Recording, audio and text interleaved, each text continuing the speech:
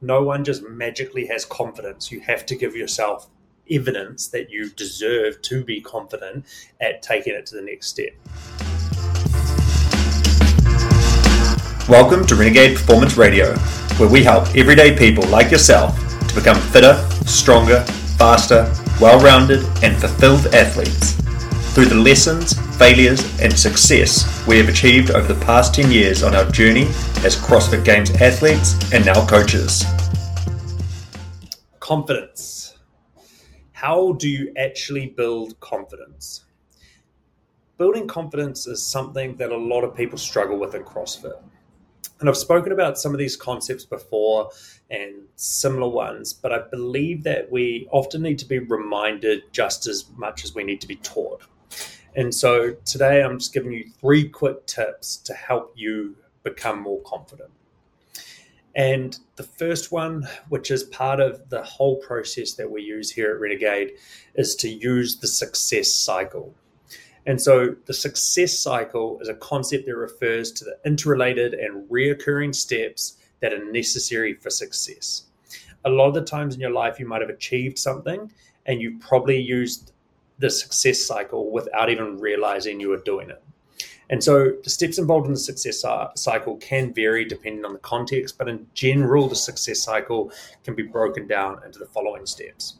And so it all starts with the end goal that you're trying to achieve. And so you define it, you're clear, you're specific, and it's achievable. Now, the key part for when you're trying to build confidence is that it is achievable. Okay.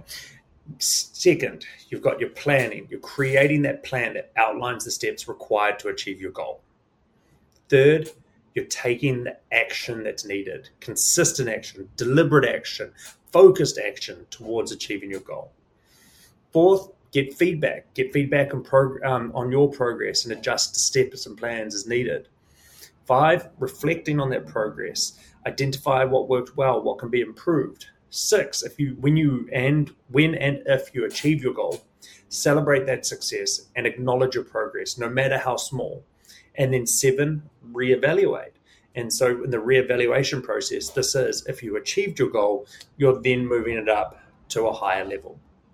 And so, for example, you could just take snatching a weight of 100 kgs. Okay.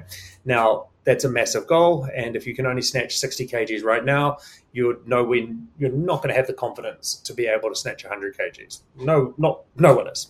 Okay. And so what we'd want to do there is we want to start by breaking that goal down into some milestones. What's going to be the goal could be getting to 70, and then you're going to go through the plan. You're going to have a plan. It's going to be working on your technique. It's going to be maybe following a squat cycle. It's going to be taking the action, maybe videoing your lifts and sending them through to us, reflecting, talking to us about how the progress is going. Boom, you hit 70 kgs. We then reassess the goal. What's the next step? 80 kgs.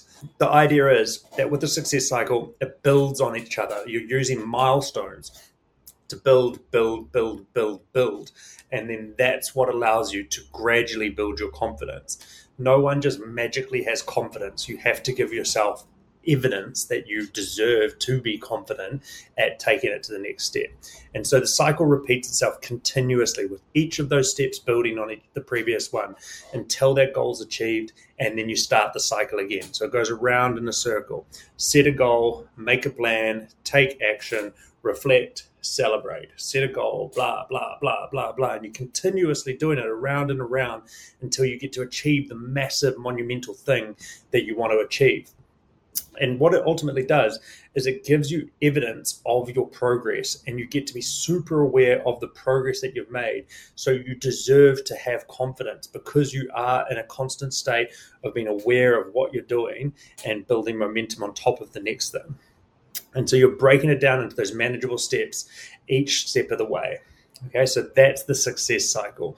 And so we try to use this with you. This is what this whole structure is about, that we work with you at Renegade is about building on that success cycle. If you enjoy our content that we're providing, please like and share with your fellow gym goers.